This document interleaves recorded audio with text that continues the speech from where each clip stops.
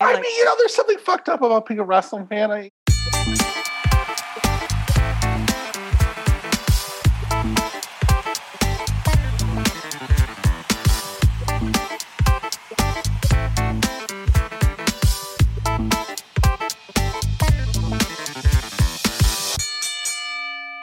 Hi, my name is Alexa, and this is Queen of the Ring. Today I'm very excited to announce my guest. His name is Phil Schneider. He is a writer for The Ringer and Segunda Caída. He wrote the incredible book Way of the Blade, 100 of the greatest bloody matches in wrestling history. This interview is mostly me asking Phil a few questions and the conversation flowing on.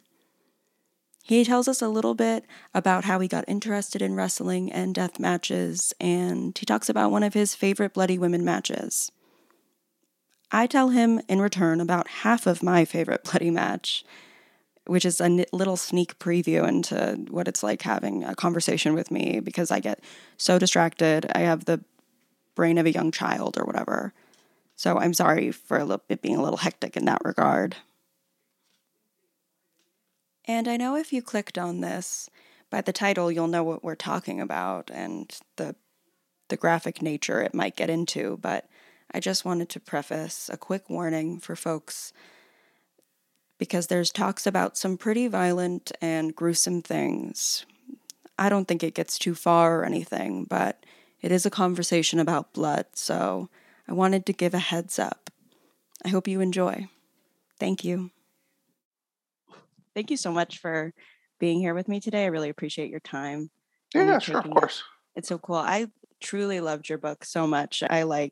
I just like owning something that has that type of detail in it too. Me and my boyfriend were going through it and just like we were so stoked to have. Oh, awesome. I'm glad to hear that. You write something and when you're doing it, you kind of like say, well, I don't know if anybody's actually going to buy this or read it or, I'm doing it. I'm hoping I don't lose John Snowden money. And hearing that people actually appreciated it, and I've heard a lot of people who who I didn't know had been reading the stuff I've been writing for years. It was really gratifying to hear that.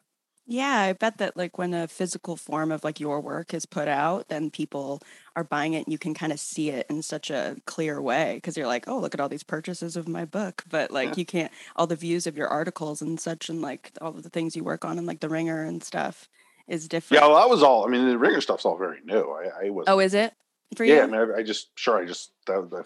only been working. My first article for them was in December, and I only started writing regularly for them in January. Oh, that's great. So before that, I mean, we can talk about that. When we. Yeah, when we get there. On recording, if you're not familiar with how I ended up doing this, I can kind of. I would love to hear it. Please. I mean, when did you start getting interested in wrestling? God, I was probably 10. I think I was 10, so it would have been right. I know it would have been right in between WrestleMania 1 and WrestleMania 2. So very important part of wrestling for sure. Right. So it would have been like I 80 because I wasn't. It was like 85, 86, I guess, would have been around the time when I started getting into it. And I think my dad introduced me to wrestling. Like he'd seen that somebody had watched it. He thought that I might like it. I'm sure it's something he regrets now. It's like, oh, what did I do? What path did I send my son down? But you're like 30 years later. Like, yeah, exactly. 30 plus years later. But yeah. So and I think when you're like that age, and especially I think little boys get into this where they can get very fixated on things. I have a 5-year-old son now, and it similarly can get very into things, and like that's the thing he's super into now. And so I think that's kind of what happened. It became the thing that I was really into, and I used to have like VCR and tape wrestling matches and make. I mean, it was funny. That's how I make tapes of TV stuff, and then once I got a little older and into my teenage years in college and things like that, I started. taking there. Found a Japanese video store in my neighborhood at home. Crazy. And I got 2 VCRs, and I started taping renting Japanese television wrestling videotapes from that video store, and then making some tapes of that TV, and then trading that with people from like, this is like RSPW, like a rec sports. Crazy is what we're talking about. And then after that, I started being able to get my hands on more things, and I started to make mixtapes. Phil Schneider cups, and this is how I paid for beer in college and rent when I was like in my 20s, was by basically making wrestling mixtapes, and they became pretty popular. And you'll still see, I'll be, get in touch now that I'm doing my podcast, part of this book, people who bought the tapes from me, 20 years ago. That's wrestlers. So cool. I sold tapes to Bryan Danielson and Chris Hero and all those guys, like even before they were wrestlers, would buy tapes from me. And then the big thing was around that time, I was part of starting the Death Valley Driver, which was probably one of the biggest wrestling message boards of that era. Mm-hmm. Which is so important for that time period within like the internet becoming something that is a part of everybody's daily life. But like the message boards were so like niche, so specific, and so kind of unifying for people. Like, yeah, and Death Valley Driver was something that had like I think a weirdly outsized influence on the way wrestling has gone for a thing that was started by me at a temp job. And but Dean Rasmussen, obviously, I don't know if you've heard of him, but he's like the guy who kind of started it. Was when we do these big reviews, and we try to, our big thing was we wanted to showcase everything. So it was Mexico and Japan and independence, and we were any kind of wrestling we could find, we would write about it, and yeah. So that was kind of and then at some point I started Segunda Caída, which is the blog that I've been doing with a couple of buddies of mine for, I don't know, 12, 15 years now. We put out something every day on Segunda Caída. Originally with my friend Tom Carroll-Gassner, who I'm writing my next book with, and then Eric Ritz, who's working on a book of his own, and he does that with me. And so that's sort of how and then, when John Snowden, who published the book and wrote a great Shamrock biography that people should read if they hear this. Okay, he I noticed on Twitter that he was sort of thinking about trying to publish other books in addition to self-publishing his own. And he was the guy who written other, Total MMA and worked for Bleacher Report and had some media cachet, but also he was a guy who I knew from like the kicking around the message board days. Like he was a guy I banned for a week for trolling people at Death Valley Driver in like 2003. So he's a guy I knew. So I hit him up and said, "Hey, John, I think it would be fun for me to write a book." And he said, "Oh yeah, man, absolutely do it." And that's kind of how the project started. And then he hooked me up with Chris Bryan, who does all the art in the book, which is incredible. So incredible. It's so beautiful. Like the way that he shows texture within like what the blood looks like, since it is those drawings that are so like, pencil almost. It's so beautiful to see like the I love it. I mean, my writing's fine. I'm okay at it. I think the reason you buy the book is the art. And I say some things about some wrestling. I make some jokes and it's fine. But Chris is like he's the talent of the group. I'm just a guy who tags along. He's working on the next book with me. I mean, we're going to do Way to the Blade too. I'm just going to keep working with him as long as he'll keep working with me, because I love he's so talented and I love his art so much. Yeah, it's so cool. So when you were starting to, you found the Japanese video store, like you were saying, is that when you got introduced to bloody matches? Because I know that there were like, wrestling magazines where like, those covers were just so bloody with like Ric Flair's. I think that in your book you quote his bleach blonde blood-stained hair, which is just exactly every time I see any super bleach blonde bloody ass wrestler, like they're just stained. It's just so powerful to see. But when you said it like that, I was like, exactly. Those wrestling magazines are like, so bloody. Wrestling magazines for me, for sure. I mean, that was the thing that, like I said, when you get really into things, I would have like get, Pro Wrestling Illustrated and Wrestling Eye. I'd have a big stack of them in my room if I got some spare money for allowances and things like that. My mom used to just drop. This is the 80s, so your parents were. my mom just used to drop me off sometimes at this huge newsstand in downtown Oakland called DeLauer's. And I used to just sit on the floor of DeLauer's reading wrestling magazine. My mom would go run errands. I was like 12. She's like, babysitter, please. Yeah, exactly. She's the DeLauer's newsstand was the babysitter. She just dropped me off there and go run errands and come back an hour later, and I'd be, reading about all. So there, a lot of that stuff, and that's a lot of that stuff. Was hard.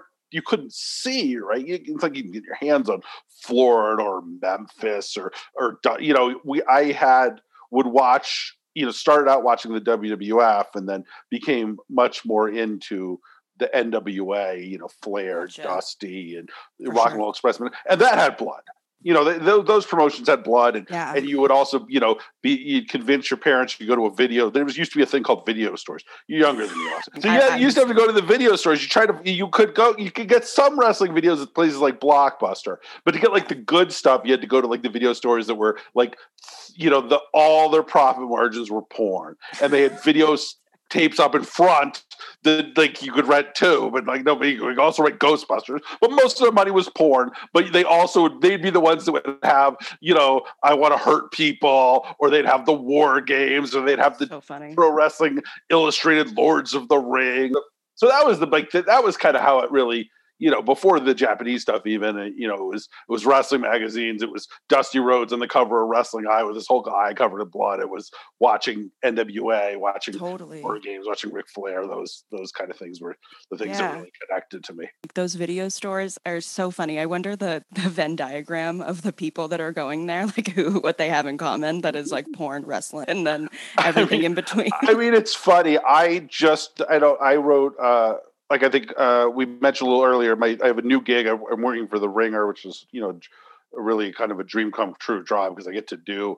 There isn't any other. I don't know if there's any other job that pays people to do the specific thing that I've been doing for 20 years, which is going deep on like wrestling. There are other people I think make money writing about wrestling, but it's usually like, recapping a Tony Khan press conference or doing a Raw review, which is that kind of stuff just interests me not at all. I do it to get money, but that was the job that was going to pay me. I would do it, but I actually have a job where I get to do Way of the Blade shit, Segunda Caída shit, Death Valley Driver shit on a huge platform on one of the website that I've been reading since they started. So it's a real thrill for me to do that, and I'm I kind of each week I'm kind of like nervously going, okay, let me do this next week. So it's just started. So I think let me do this next week. But it's like they published something today. Yeah. As far as I know, I'm working on something next week. So we'll keep it. It bugs my wife. I think that I'm as nervous about this. You're just like treading, like lightly. It's make sure this is going to be okay. But one of the things I wrote, we talked about the weird. I don't know how we got on this subject. The weird sort of interaction between porn and technology in some way, right? How like the VCR was something in some ways that was, flooded by that, and how, internet too. And I wrote about the gig on The Ringers that I write about a match from one from WWE, one from AEW, and one from anywhere else in the world. And my anywhere else in the world match this week was AC Mack versus Masha Slamovich from Action Wrestling in Georgia. It's a really cool promotion in Georgia. And I wrote a little about intergender wrestling and how that's become a thing. Mm-hmm. And I don't think for the most part, it's presented at all in an exploitive way. I think most promotions tend to promote it in a really kind of positive, progressive way. But it's fueled by the fact that if you look at Beyond Wrestling's YouTube page, Chris Dickinson versus Addie Starr has 350 million hits. And Chris Dickinson versus Matt Mikowski, which is an excellent match. It's got Chris Dickinson in it. Great match. Loved it. At 9,000. So there is something to be said for, so there's a fair amount of like the growth in wrestling is weirdly fueled by the fact that there are a lot of, people clicking on that Addie Starr Chris Dickinson match multiple times for prurient reasons. We'll leave it at that. For varying reasons. For varying reasons. So the same way that I was able to rent the Pro Wrestling Illustrated Lord of the Rings videotape from a store that was had it almost purely financed by the room in the back with the curtain. In some ways, I get to see cool beyond wrestling matches with guys like Matt Mikowski because they're making a fair amount of money from putting up your intergender Chris Dickinson kicking Addy Starr in the chest and face. I love an intergender match. Like I love a good like I just watched one from Lucha Underground that was from a few years ago before they became defunct, I think. That was John Morrison versus Sexy Star, who is a luchadora. And it was like just still like the coolest thing. Like they just both were moving off each other so incredibly. And I was like, there's a place for intergender matches that like isn't as explored in mainstream modern wrestling, like right this very moment. You know I kind of get why AEW and WWE don't do it, but it can be done well. I mean, you should check out. I don't know if you have an IWTV subscription, but if you don't, you should probably get one. And then you should check out Masha Slamovich, AC Mack, which is really, really cool. And they're doing and they're doing kind of a fun thing in that promotion where AC Mack has taken the IWTV world title and sort of held it hostage in the Southeast and saying, I'm not defending it anywhere else. Anybody wants to come and take the title can come to Georgia, can come to Chattanooga, Tennessee, can come to North Carolina and fight me for that title. So it has this kind of cool thing where if he comes to New England or if he comes to Connecticut or if he comes to New Jersey, he's a heel. But if he's in Georgia or if he's in Tennessee, he's a huge, like, beloved babyface. So it has a really good. Yeah. So this was Slamovich kind of trying to regain the belt for the Northeast. So it had a cool atmosphere because, you know, like I think I wrote about this in P's where you don't like in wrestling, genuine invested emotion isn't really there nearly as much as it was, you know, when I first started watching. For the most part, people who are watching wrestling matches are watching to appreciate the performance of the people who are performing and less about, I want to see this person murder this other person, or I want to see the person who I followed and have invested in emotionally win a match. It's just not really there as much. And it's one of the things that makes wrestling as an art form so cool and unique is that you could have that sort of invested emotion in something that's a performance, right? Yeah. Like you have like the great wrestling moments through history. You'll have people treating a title win the way they treat college basketball, their hometown alma mater college basketball team winning a championship, or a football team they've been following their whole lives winning. They have that emotional reaction. You don't have that emotional reaction, to Othello. If you go see Othello, right? You don't have that emotional reaction to a ballet, right? People aren't going to be like, "Oh my God." In their seats just screaming like that doesn't happen. It's something that's, as for a narrative art form, it's something that's unique to professional wrestling. It's the cool thing, and it's something that is not, I mean, it's not nearly as present, I think, for the most part. I don't know, there's a million reasons why, but you don't usually see that kind of investment in this guy winning this match, as opposed to like, I love watching this show. I'm going to go to an indie show and watch. I'm going to watch AEW because I love AEW and I like rooting for both these guys and you both rule and this is awesome. It's less like, God, I hope Dusty Rhodes murders Ric Flair, which is the stuff I grew up on, right? Like I want to see this. I want to see Dusty kill this guy. Yeah. I want to, but the action match, a lot of those people were in there rooting for the hero of the hero of the South, the hero of the Southeast, to make sure that he keeps that belt, and it had that kind of atmosphere, which you just don't see that much anymore. And it was one of the things that I love about wrestling. Yeah, to just confirm what you're saying, like wrestling is so unique with their audience because the audience informs so much of what would happen and what could happen. That is like more rare because it's so instantly gratifying. Like the audience is there. They're going to fucking tell you if they don't fucking like it. They're going to tell you if they do, so it's like this really crazy give and take. I feel like from the ring to the audience. Like I watched Revolution last night. I don't know if you did for AEW. I was on if anybody wants to listen to me on the Ringer Wrestling post show for Revolution, sick. I was on the Revolution post show for Revolution. I was up very late last night because the show ended. I'm not on the East Coast, thank God, but I'm in Mountain Time, so I think the show ended at 10, and then we did the post show for an hour, and then I wrote because one of the things I wrote about in my column this week, which is available on theringer.com, is Moxley Danielson. So as soon as the post show was done, I then wrote immediately got to it. It's like 12:45 in the morning. The wee hours. I have little kids. I used to stay up that late, but now I'm usually in bed by 10:30 or 11. I'm not up only to for this 1 a.m. typing about wrestling. That's what I was doing last night. Yes, yeah. I saw Revolution. I thought it was pretty good. I thought it was good too. I liked it. The blood of it all was interesting to me. I was curious to ask you. This is a little bit going off of what I wanted to ask you originally, but we're here, so I'm here. But WWE does not allow any blood, it seems to be, or blading for sure. It seems to be at this moment right now. Do you think? Although Roman Reigns Brock Lesnar was covered in blood on MSG last night, so maybe they've changed their minds. Covered in blood. I was like, ooh, this is very random for you guys. This is out of nowhere.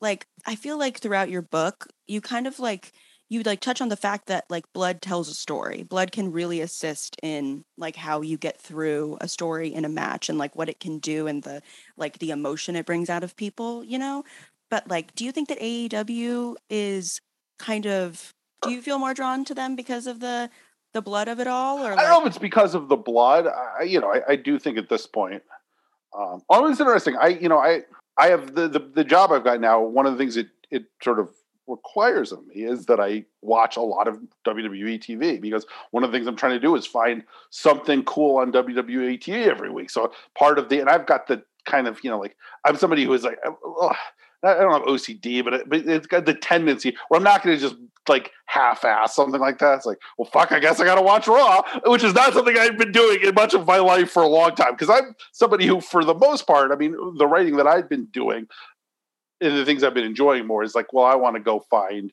oh, look, somebody put Panamanian Lucha Libre from the mid-'80s up on YouTube. Well, let me go find the best Panamanian Lucha Libre, but nobody else is watching that and telling people. So sick. So I'm going to fucking watch all that and tell you that this thing is the coolest. Sato Khan is the coolest dude from Panama in the 80s.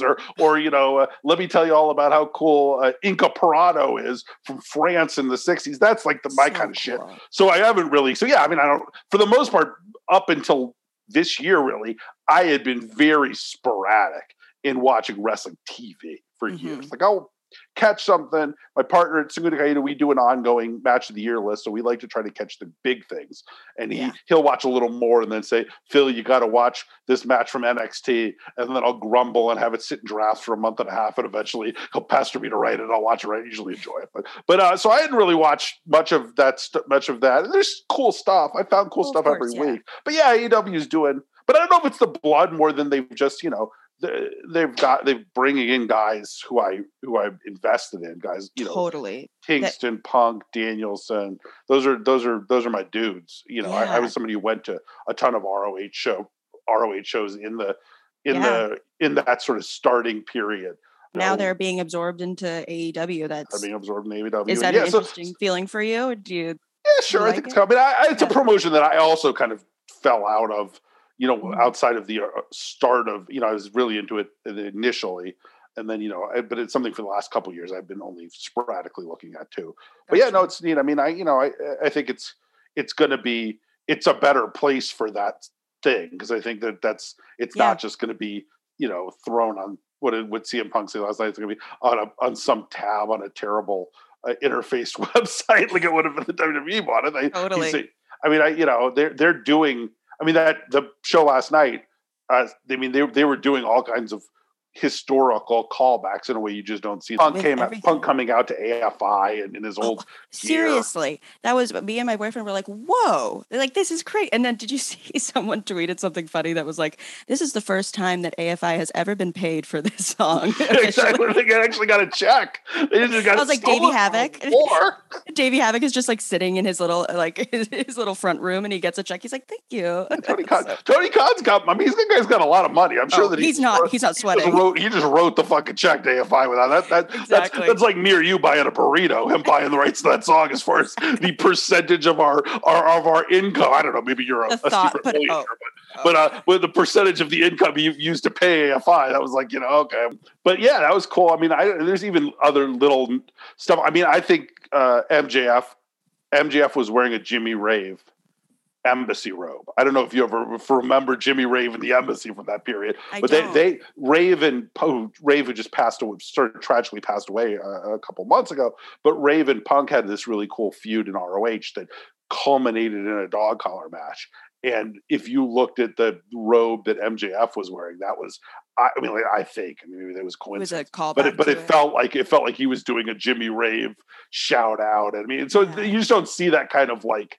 Totally. I mean, WWE don't do that kind of historical stuff, which in a lot of ways is the way, stories are being told now, right? Yeah. I mean, if you watch a Marvel movie, they're talking about 50 million different characters from different, did you recognize this guy from a comic book from this? You had to read this comic book. You had to have, watched this streaming series to understand exactly what's going on in this movie. It's kind of the way that things are done in entertainment now. Yeah. If people have the internet, they can look shit up if they don't understand it. And I think AEW is doing that kind of stuff in a way that WWE really never has. WWE they did some of it, I think, with NXT before the change, but for the most part, WWE is a promotion that will bring Harley Race in and never reference the fact that he'd been wrestling for 25 years before he put on the Purple King robes, or or Dory Funk Jr.'s name is Haas all of a sudden, and it's like Dory Funk was the so with that kind of thing, you just don't ever the world stopped. There's no previous history at all for any of this. That's the way it's been going on since I was a kid, right? So funny. That's so funny. Like, he just randomly is not Dory Funk Jr. anymore, and everyone's like, I must forget. I have to. Hoss Funk. Yeah. Because that reminds me, to get into, why I really love the way you structure your book for exactly what you're saying. Because you put context, and then you describe each of the combatants, and then the fight itself. And that's so important when you're reading about wrestling in general, I feel like, because you are going into it knowing all of these previous details. The person, what they've been going through if you're a fan of them. You know what I mean? This company, what they've been going through. There's all these really small details, and the way that you structure it, I feel like it's just a good way to tell a story about wrestling. And I knew that nobody, even the true freaks who are buying my book, weren't going to be familiar with every match in there. I do it. I mean, there were some matches in that book that me and 3 other people have seen this match, but it's awesome. And if 15 other people read my book and then watch it, that would be a cool thing to do. So I had to put some context in about NWA Anarchy and what had been going on into the War Games feud for that to make any sense to anybody. And I would do the same thing for something like Bret Hart, Steve Austin, because maybe there's some people pick up my book who aren't familiar with that kind of thing, or aren't familiar with Tully, Magnum TA, even though those kind of things are in kind of my mind iconic, canonical wrestling matches. But there are people who aren't 45 who read that book, right? There are people that's the thing. It's I'm not, I'm conscious of the fact I'm an old person at this point, not necessarily representative of, I'm sure there are wrestling, people who are really into AEW now and no idea that CM Punk was ever even in ROH. But the history of it is so important for wrestling. So when we talk about WWE not being interested in that part of it, Dory Funk Jr. just randomly becoming Haas, it feels weird because wrestling is so much about, looking back to your inspirations, looking back to the people before you. And there's so much familial importance in wrestling, wrestling families, right. The Hearts, a million other people that are just so important. But that context is so necessary to when you're going into it being this is what you're going into, this is what you're seeing. And this story concludes here. Or even if it's not necessary, it certainly is. I mean, when done well, could really elevate what's being told, right? It can be that kind of, you could enjoy something like CM Punk MJF last night without knowing the history of what was going on. But the fact that if you did know the history of what was going on and you heard the first beats of that AFI song, you'd be like, oh shit. Which was what I was last night. I was kind of marking out. I was like, yes, they wrote the check to AFI. That's excellent. And you heard the music and you saw the gear and the shitty basketball shorts he used to wear. And you got a sense okay, this is, and I mean, that was a feud that was all about history, right? That was all about MJF being a kid looking up to CM Punk and ROH. And that was the CM Punk he looked up to. And that would make sense that that's the CM Punk that's going to come out and fight this fight. So it was appropriate. I mean, that wasn't my favorite match of the night, but I loved the presentation of it. God, there was too many fucking options for a favorite match. Like that one couldn't have been it, even though it was a dog collar match. It was bloody, but like it was just even right before like the Bryan Danielson and Jon Moxley match. That was just like that's what I picked and wrote about it at the Ringer. I thought that was incredible. I mean, but that's my kind of thing. Like as that kind of gritty, hard, violent grappling. That's my sweet spot in a lot of ways as a professional wrestling man. That's the kind of thing that even more than like bloody brawls. Like I'm a guy who Johnny Valentine and Regal and Finley and Yuki Ishikawa and Ikeda. We haven't talked that much about women's wrestling, even though it was about Aja Kong, Yukimiko Hara, Shinobu Kandori, that kind of stuff. Megumi Kudo. When we get into like women doing the bloody matches, it's like people, I don't know, there was something, I was researching like legalization of women's wrestling when it was a lot of bans were being, implanted in like the 50s, 60s in the United States and stuff. And it just felt like they thought that a woman like having the same type of strength as a man was like looking at a dog walking on its hind legs. Like they're just like, this lady can't be bloody. Like, what are you talking about? This is completely out of our depth. Like we can't imagine this small Megumi Kudo, like petite lady, like throwing herself into this 200-volt rope, like barbed wire rope. You know what I mean? Yeah. And it was really crazy. I was thinking about Thunder Rosa versus Britt Baker because I did recorded my podcast Wave of the Blade, which kind of talks about bloody matches in my book mostly, but we did kind of an off-brand thing last week where me and Eric from Sugaki had talked about the Year in Blood 2021. So we talked about our favorite stuff from Frank. The book was written before that, so nothing in the book from that. But we talked about Britt Baker, Thunder Rosa. It was just how crazy it was that you had a match with women that bloody on television. Because I just don't know if we were trying to think whether that had ever happened before. I don't know if there'd ever been a women's match on American television with blood in it. Yeah, not the American one thing I could television. think of was the time this is going back a little bit. The time Aja Kong broke Chaparita Asari's nose on Raw. Do you ever see that match? I did. I actually did because I just put out an episode about her last week, and I talked about it a little bit because I was like, she fucked her up. But you could just hear Vince go, "My goodness!" And then like immediately he was clearly going back saying, "We're firing both. We're never bringing either of those women back." Literally. As soon as you heard the crunch, he was like, nope. He was like, these Japanese women wrestlers are too much for these Joshis are too much for me. I'm trying to remember this.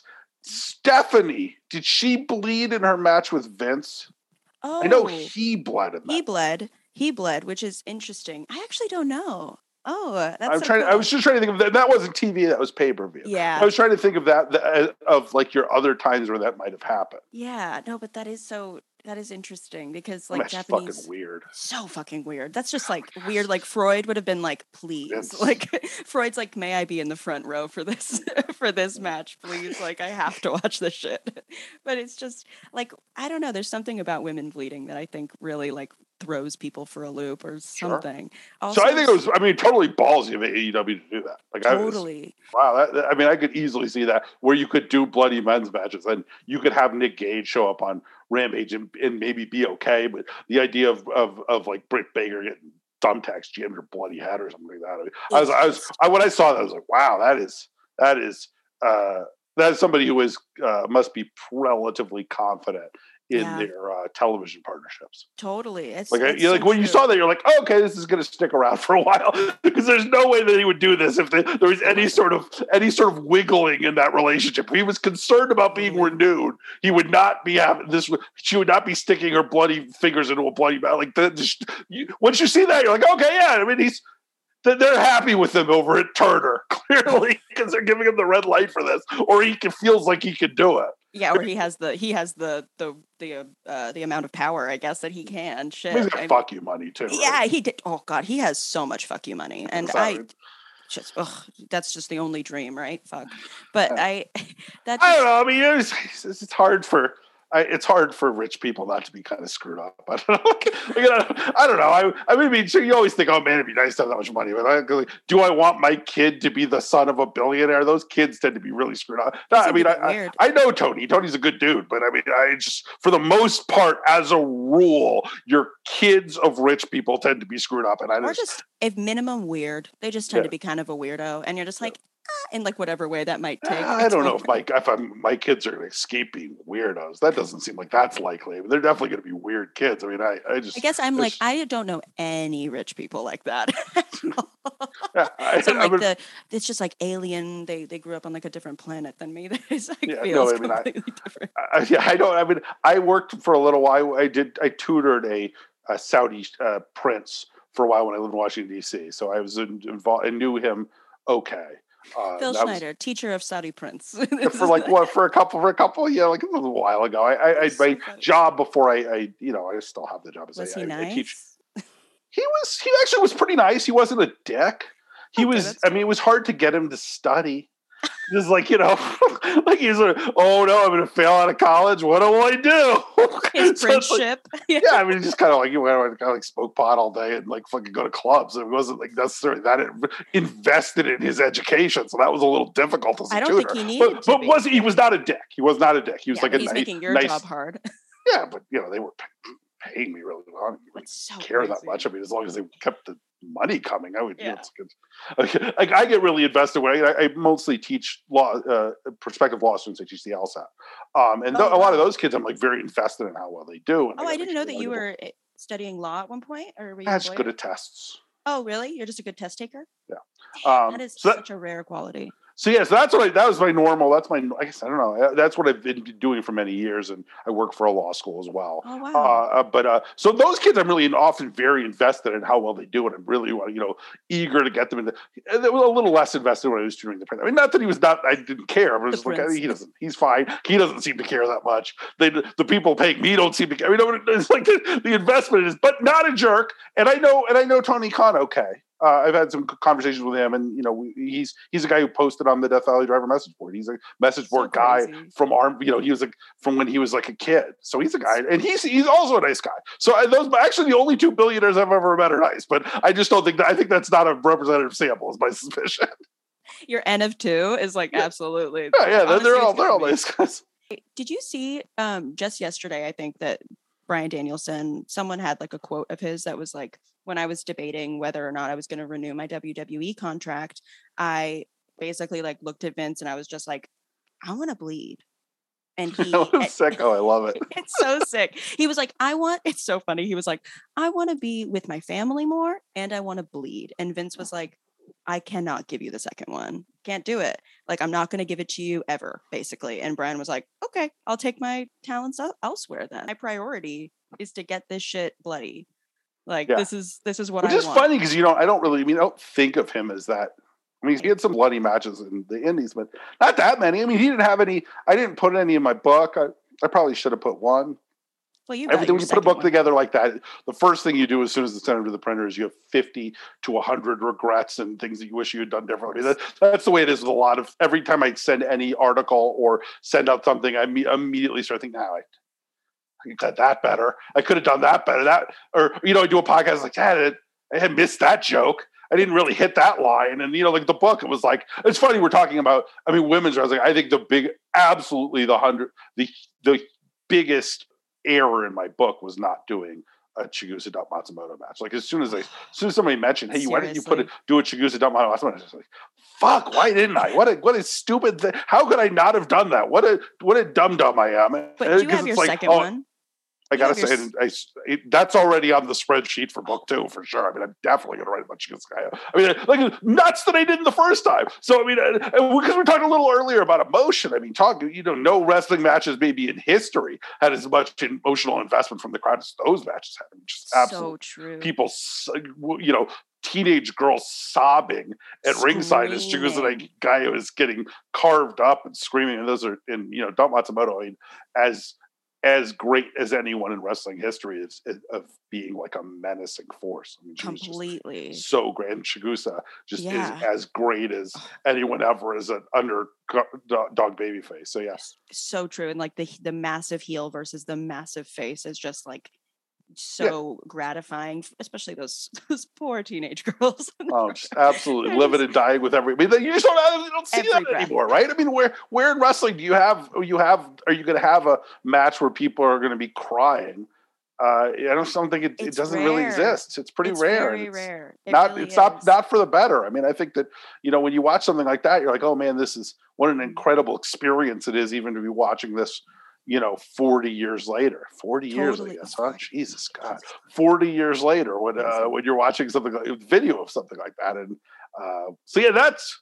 I don't know how we got into my regrets, but that's my biggest regret for the book is that I did not have that match in there. It will definitely be in Way of the Blade too. But that's so cool that you can keep going with this because there is so many to talk about. Like Way of the Blade 2 is just a natural like. Well, it's fucking AEW is people are carving each other up every week now. They are making the book for you. They're I don't know if we're gonna have a book that's gonna be 25 matches from AEW in the last year, because there are a lot of really not just there's Bryan Danielson, Jon Moxley, incredible match. CM Punk, Eddie Kingston is one of my favorite matches of the last 10 years. I mean, they've really done some things that with that have blood in them that are worthy of being in there. I mean, so yeah, there's a lot of, it's been a good, we did the year of blood in 2021. I mean, it's a good year for the Red. Back on national TV, there's been cool stuff. I mean, my favorite match all of last year, this is where you really realize what a weird niche weirdo I am. Was Mr. Condor versus Black Terry in Zona 23. And I don't know if you know what Zona 23 is. So Zona 23 is a promotion in Mexico that's run in a junkyard. So these guys, they put a ring in a junkyard, and they have the luchadors wrestle in junkyards and frequently slam each other through windshields and hit each other with car bumpers.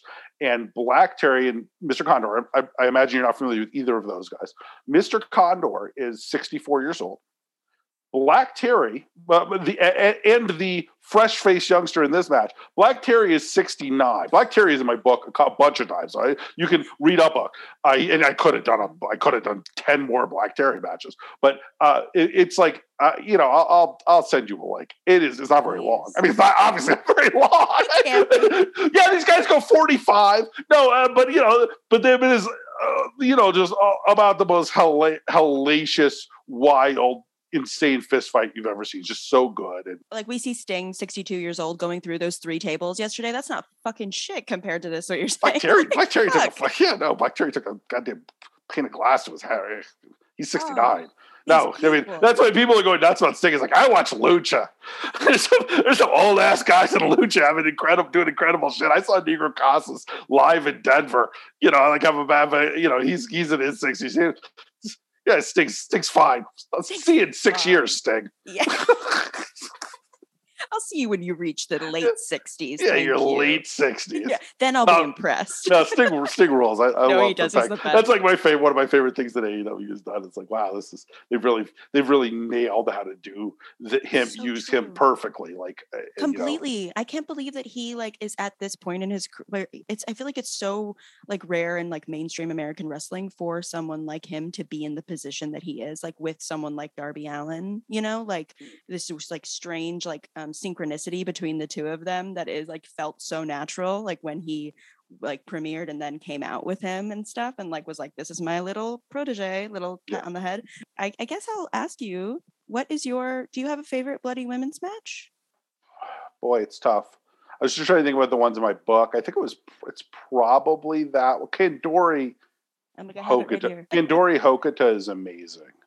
I mean, that's one of the great matches in wrestling history. It was in Dream Slam, All Japan Women Dream Slam, and it was those were kind of a point where All Japan Women started working with all of the other promotions in Japan as which they hadn't been doing previously, but they started working with JWP and LLPW and FMW and all these other promotions that also ran Japanese wrestling. They put on these huge super shows with, and this was sort of the peak of, I mean, there were a couple of peaks, but this was certainly one of the peak of Japanese women's wrestling. You had these, this sort of golden generation of women's wrestlers, Aja Kong, Manami Toyota, Kyoko Inoue, these Hana, Kandori, these like just transcendent talents. And you had this match between Kandori and Hokuto, and it was and Hokuto at this point, her nickname was the Dangerous Queen. I'm sure this isn't new to you, but it may be new to people who watch. And it was funny because she was the Dangerous Queen, not because she was a danger to others as much as she was a huge danger to herself, right? Like she had famously wrestled with like broken neck and finished a match, and like would be wrapped in bandages, just an absolute psycho, and like just completely horrifying. Yeah, I mean, an incredible wrestler, but like, so like, you think about, I think of her almost as,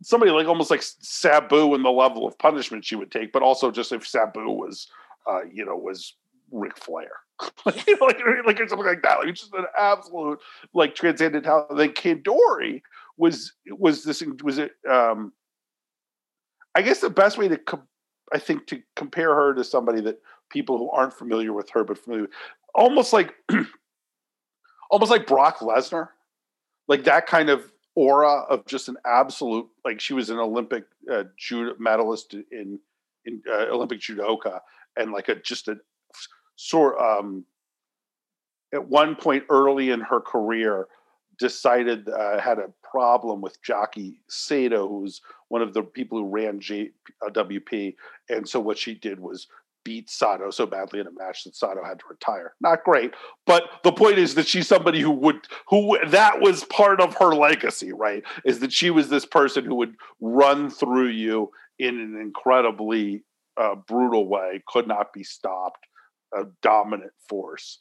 And then they have this match where is that sort of, how much punishment can Kandori dish out, and how much can Hokuto absorb, and how can Hokuto come through that and still somehow win, kind of like walk through, hell and eventually bring the devil down with her. And that was kind of what that match was. And it really is like just an epic, like a maximalist professional wrestling match, in the best way a professional wrestling match can be maximalist, right? And I in some ways, I think by heart, I'm somebody who's a fan of minimalist professional wrestling more. But I like when something is, I like a blockbuster, and that was what this match was, like an absolute blockbuster. It's just so good, and and there's a moment where Kandori pile drives Hokuto through a table, and then Hokuto for some reason has Wally Yamaguchi, who I think American wrestling fans might be familiar as the guy who was threatened to cut off Val Venus's dick with a sword during the grossest period of the WWA. So Wally Yamaguchi was a photographer in Japan, and for some reason Hokuto had Wally Yamaguchi blade her instead of blading herself. I don't know why she did that. Never a good idea. One thing I've discovered by talking to wrestlers about blading, never a good idea to have somebody else blade you.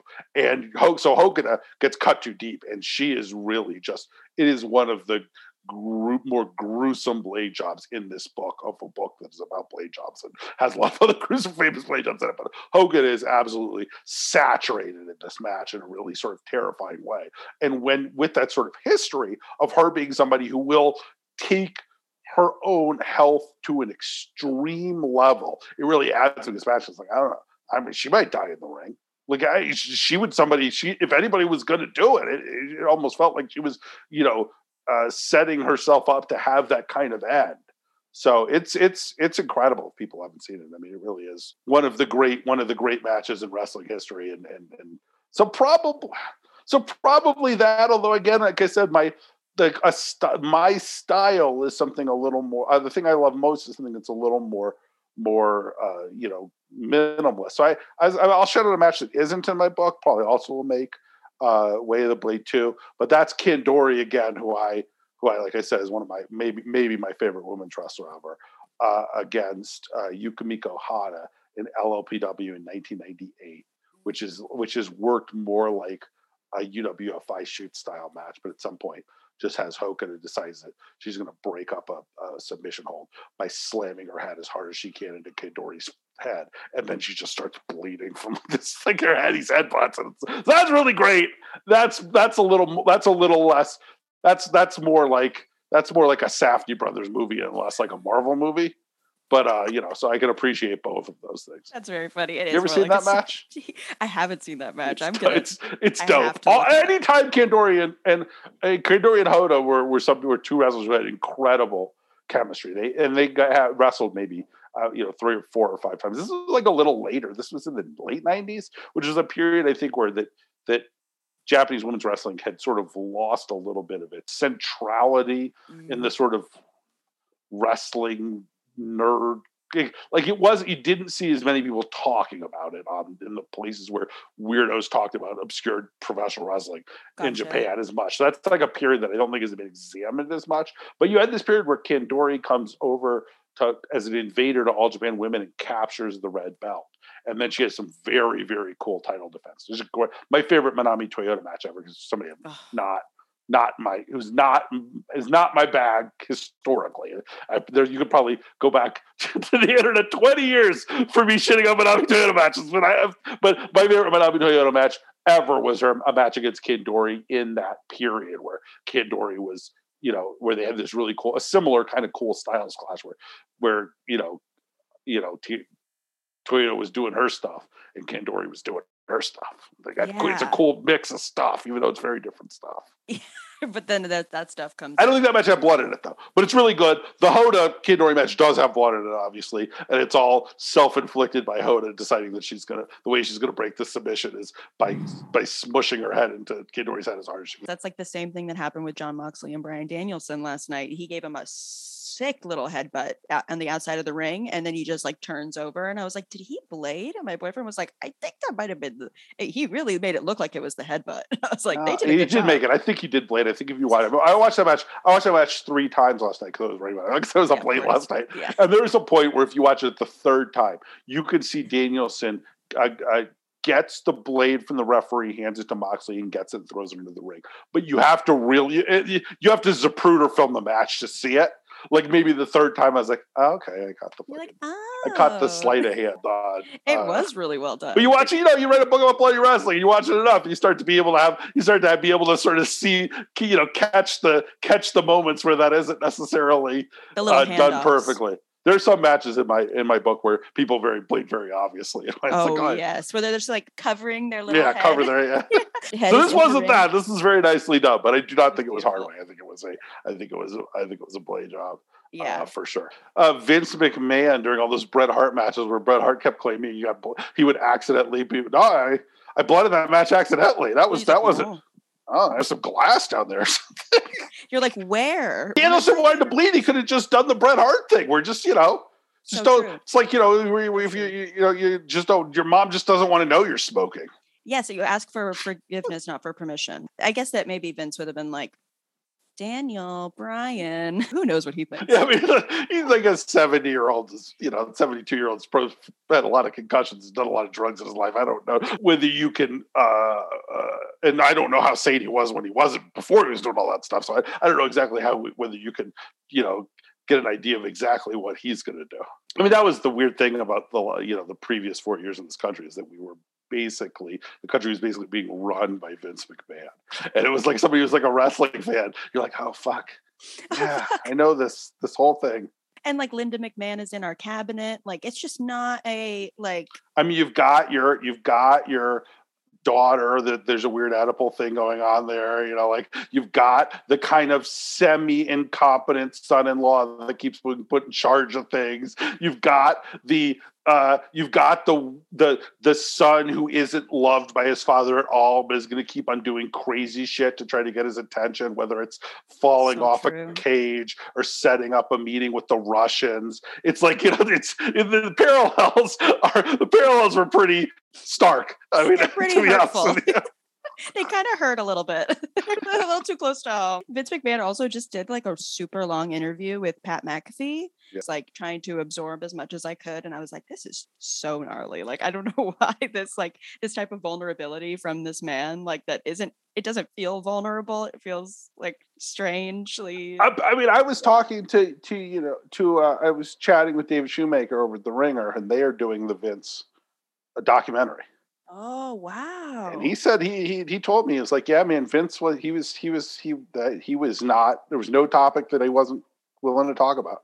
Apparently because I know, that's at least, that's the little inside information that I got with my He's but an open book. apparently Vince was he was an open book for the documentary. Was not there was no, he didn't give him any orders beforehand and answer the question. The guy's worked in media his whole life, right? I think he probably feels that he can, finesse questions and handle that. I mean, I think that was a parallel too, right? I mean, Trump would give these interviews where he would admit to crimes, and you're not a lawyer there. And it's like, so I think it is a similar kind of idea. It's like, I don't have reporters. You think this guy is tough? I had to deal with the New York Post in the 80s or whatever. It's like the exact same thing. It really is. They do have so many parallels, and they're friends, of course. But it's like, just, like, oh God, it's just, it hurts, doesn't it? Fuck. It's just like too much for us Americans. We're just a fucking like reality show, aren't we? Like, it's just all, our whole country is a reality show. It's so silly. I guess I will tell you my favorite Bloody Mary. Yeah, let me hear it. So I'll start with Megumi Kudo versus Shark Tsuchiya, which was in FMW. I think it was 1994 or 5. It is Megumi Kudo's retirement match. Huh. She is like the emblem of a baby face at the time. Like, obviously she is that like pop star. She was just in a movie before that. She had like multimedia platforms. She was putting out an album. She was just doing so much. Like, Atsushi Onita was just like pushing her into this like beautiful, like, right? Because this was your period in the middle of one of the Onita retirements, where FMW was I mean, none of those retirements lasted very long, but this is the period where Onita was attempting to shift the promotion away from. He wanted to go into politics. Yeah, and I think Hayabusa was taking over FMW at the time, I believe. He was being pushed as the top guy, and I don't think particularly successfully. Just trying to fill. I mean, Onita, it's very. Those are shoes that are virtually impossible to fill. Yeah. But also just an incredible performer. It's like that's the role you have to fill. And Hayabusa was a guy with some strengths, but in some ways, Kudo was the more natural. The more natural successor to Onita, really, than Hayabusa was, even though Hayabusa was the top of the men's promotion. But I think in some ways Kudo had the emotional connection with the crowd that Hayabusa didn't. And I think it was a big blow to FM. I'm not like a huge FMW expert, but I think it was a big blow to almost a big blow to FMW when she retired, because it was like, well, now that she was the one who was doing the Onita emotional connection thing, and now she's gone too, and there isn't anybody to replace her. It's so true, because she was like formed in like a mold of his, you know what I mean, like as a type of successor, in the way that like Aja Kong was for like Dump Matsumoto, like when she just and I think there's certainly a lot of Chigusa and Kudo as well, right? Shark Tsuchiya is basically doing dollar store Dump Matsumoto. That is her gimmick, right? She's like, you know what? Did you ever see the meme on the internet where they say, "Mom, I want this thing," and then they go, "Do we have that thing at home?" And then they show the picture of that at home, and it's the shitty knockoff. Yeah. So it's like, in a lot of ways, Shark Tsuchiya is like, I want Dump Matsumoto. We have Dump Matsumoto at home. I don't know, but I think it's a match I probably certainly watched in 1995. But I don't know if it's a match I've revisited. I do not remember. Have particularly fond memories of Shark Tsuchiya. So she's not somebody who I immediately thought, well, let me go ahead and let's dig deep into Shark. But you're telling me this is a match I should rewatch. It's just the is Shark good in it? Am I missing Shark? I'm not always right on my initial impressions of wrestlers. Like, I'm often wrong. I'm often wrong. No, I mean, I've been writing about professional wrestling on the internet since 1993. There is a historical record of things that I have said. You could go back and the things that I've said where it's just like, holy hell, I said that? Well, that's everybody, I thought that? Right? Yeah. I mean, that was an opinion I held, so it's all there, and you just have to embrace it sometimes. So maybe, and like I said, I remember I called Tarzan Godo Tarzan Scroto. This is also 90s writing. And I talked about how shitty he was. Tetsuya fucking rules. And this is all stuff that I was watching. Like, this is all, it's not like he had a period after I wrote that where he had the career that I appreciated now. No, I just was wrong. I was completely wrong about Tarzan Goto. And I could have been completely wrong about Shark Chinchilla. I didn't used to like Yoshiaki Fujiwara. He used to be a guy I didn't like. He's my absolute all-time favorite wrestler now. And I think the first handful of reviews I had, and I was like, why is this old guy not selling for Kawada? So in my opinion, stink. And they could go back a long time. So it's possible that it's certainly possible that Shark Chinchilla ruled and I was just wrong. Is that right? Am I right? Is that actually an accurate thing I'm saying? So Shark is not the star of the match. That is definitely true. Like, this is a Megumi Kudo match. Like, this is like her retirement match. It is all about her. Do you know what I mean? And it's one of those fucking like redundant like FMW like hellscape matches. I have to read it because I couldn't remember it. No ropes, 200-volt, double hell, double barbed wire, barricade, double landmine, craft glass crush death match. And it was in front of like 16,000 people. So it's just like this. The energy is so thick. Like, you could truly cut it with a knife. Like, it is just like you see these women just like staring at each other across the ring. And I guess it's like the like type of like pull that you feel, like you are just on the edge of your seat the whole time because they are doing this, like, obviously they have these fucking like this hell in front of them, next to them, behind them, everywhere. Sure. So it's like, but you can tell that Shark is there for Megumi. I feel like she's like putting her over. She's doing all of this because it is her last match. It's just like the slow creeping towards the landmine, towards the glass, towards the barbed wire. Like, you're just like shaking for them because it's so close. And Shark had just taken Megumi's title off of her. So she had really been like trying to get this back. And like, I'm watching this like, now and just being like, I don't imagine people retiring and like winning, I'm like, you retire, you pass on the belt to another person, So I'm like, fuck, is she gonna lose this shit? This is crazy. And it's just this, when Shark throws Megumi into the explosions for the first time, it is just so heart shattering. You're like, holy shit, this is so fucked. I mean, I think the difference between great deathmatch wrestling and a lot of the current deathmatch wrestling is that it's not about the explosion. It's about the anticipation of the explosion and the way that you react to after the explosion. Explosion isn't the thing, right? Whereas a lot of the matches now, it's like the thing is the thing, right? Mm-hmm. But the great ones, it's not about the thing, right? It's Onita. The thing that makes an Onita match great is not him going into the barbed wire. It's how he reacts before and how he reacts after, and the teases and the anticipation and all that stuff. Whereas now it's just like, the first move is some guy getting hit with a tube of light tubes. It's like, it's like watching Jackass or something like that, right? Where it's like, look at these crazy shit that this guy is doing as much as. Whereas the great ones, the great death, and there's still very, very good.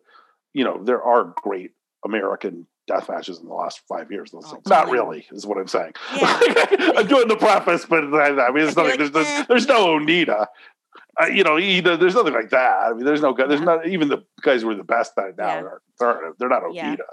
In this also, like, Shark had classically lit Megumi on fire previous to this, like that classic shot of her. It's just the most incredible photo of like just fire forming at her, and she's just hung over the ropes.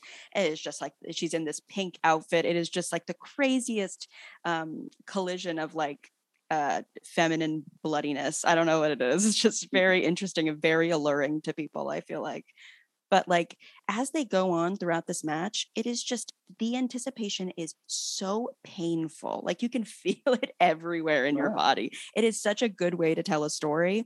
And I really feel like Megumi was just the perfect baby face. I know I'm not the first person to say that at all. Everybody like thought that she was like the emblem of babies' faces. But like, like to the point of like Mayu Iwatani from Stardom, wrestling, like she was like, I feel like made in like a certain type of baby face mold of Megumi, like this, like just strictly like pure hearted, like love for the crowd and the crowd love for them too, that is just like maybe like pounded on by someone like Aja Kong or, you know. Right. It's like with Joshi wrestling, I was always more drawn to the mean butch lesbians beating the shit out of the females. Those were always my kind of things. Like I was like I'm like an Aja, a Bull, a Kidori, those Hana. Those were always my kind of things. Yes. I never had as much, I don't know, connection to that. I mean, obviously Kuta's great. It was great. Juice is great. I mean, they're all great, but I in some ways, the thing that always drew me was always like, oh, okay, this is the butch lesbians. The mean butch lesbians. That was like, yes, because like Kagetsu from Stardom, she retired a few years ago, but she was like, just like this mean butch lesbian. Like she's just got this paint on her face. Have you ever seen any of her matches? I haven't, but I'll certainly take some recommendations. I am not a Joshi wrestling. Current Joshi wrestling is something that is not. It kind of has fallen by the wayside a little bit. My match watching. I watched a handful of it. I've tried to catch some of the more recommended stuff.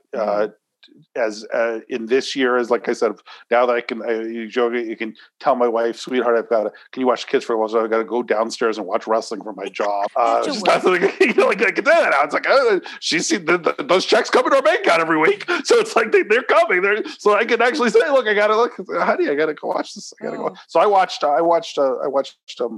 a Stardom match a couple weeks, maybe a week ago. Yeah.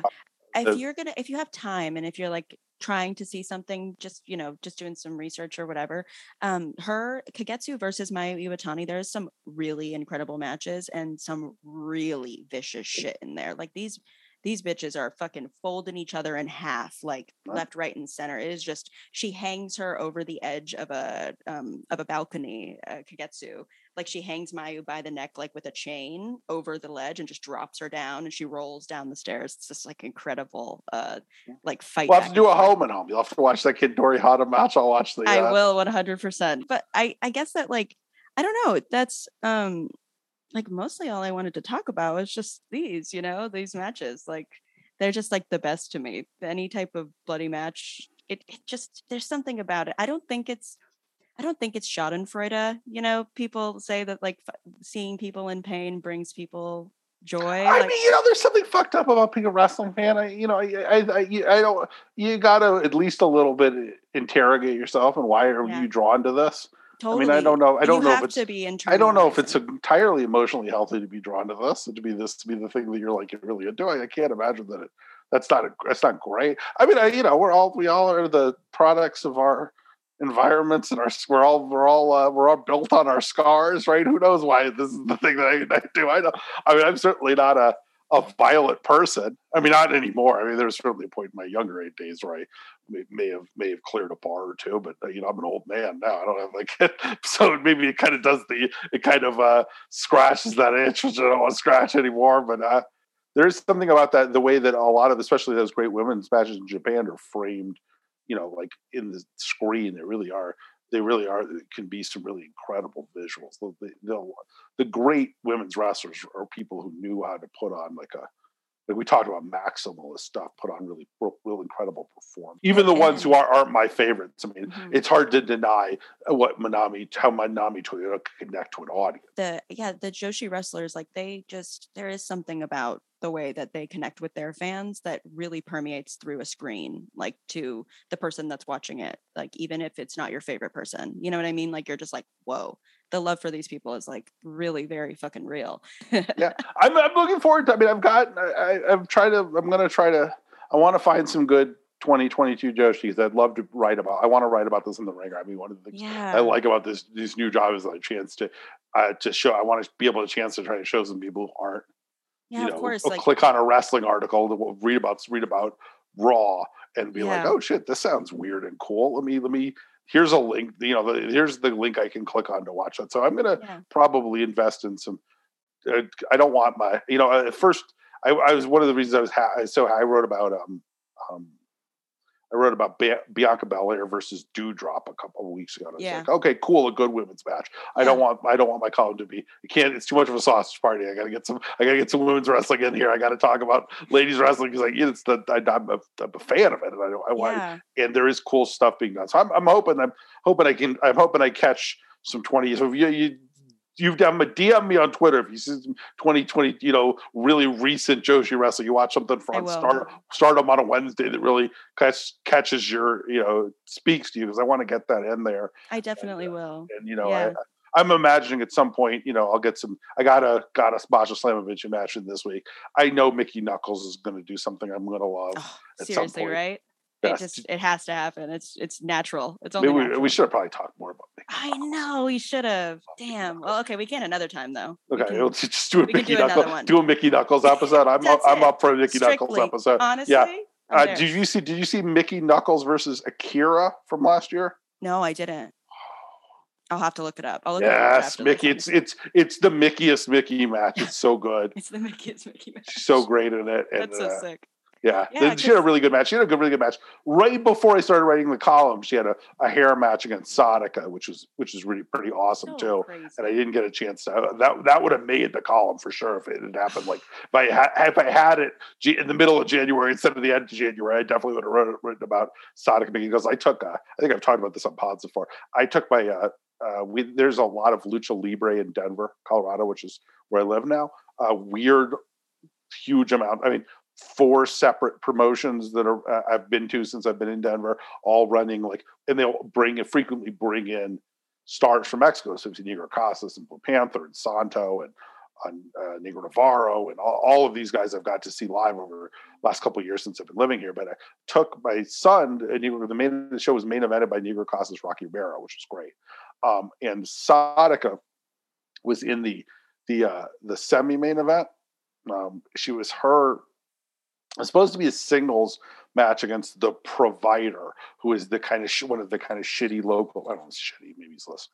The local Denver garbage wrestlers is like a big garbage fed in Denver too. For some, I've never been to that, but he's like one of your local like head lead garbage guy in Denver. So it's supposed to be a singles match, but for some reason it got turned into a tag where it was Sadaka teamed with another like local luchador I didn't recognize, and the Provider teaming with this woman who didn't look like she was super trained. But if you can imagine, I don't know how much Sadaka you've seen. What a real disaster would be to put Sadaka in a ring with somebody who wasn't super trained.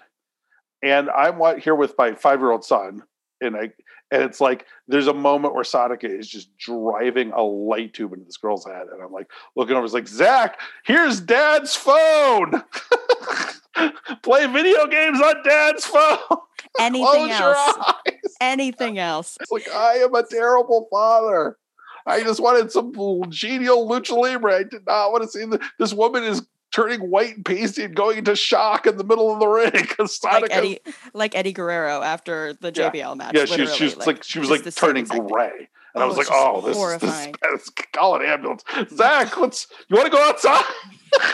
I love the sun. Let's go see it. Let's go look straight at buddy. it. Something. Oh my gosh. Anything but this, please. Oh my gosh. Sadaka. But that was Pina. So she's the one who's bringing it really for the ladies and the horror. I think in 2022, her and Mickey are representing that particular side of this whole thing. That's I guess why I wanted to make because my podcast is just talking about women's wrestlers that I just super duper love or admire or think that they're very interesting, and talking about them with the same seriousness that people talk about men wrestlers, and all the prestige television shows that don't focus as much on the women that were also there and did certain things to that contributed to it. But the prestige television show where just where the role of the woman the role of the woman was to harangue whatever the male lead is about whatever he's doing. And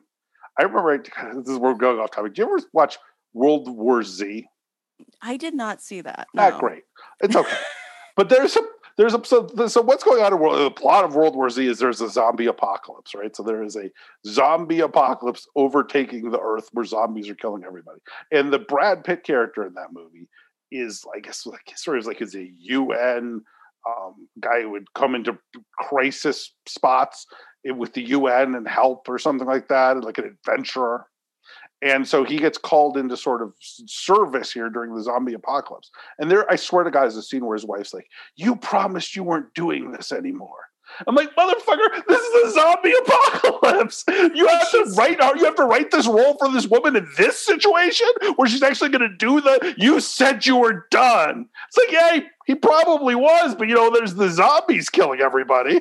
So it feels like why do it feels like this particular fucking wet blanket may be a little unnecessary in the script for this. But it's like, how else are we going to write the wife character, right? The only way we could write her is if she's complaining, right? There's no other way for her to exist in this movie outside of somebody who's going to bitch about fucking Brad Pitt going to fight zombies. It's like even in the apocalypse movie, the wife has to be like, "You work too much." Yeah, and it's exactly. like, what the fuck? Like, yes. what the fuck? Yeah, what was my favorite version? I was like, oh my God, I laughed out loud in the theater. I was like, holy hell. Everybody's dying, Linda. I have to help them. Like, what are we talking about here? I don't think Linda's going to give a fuck.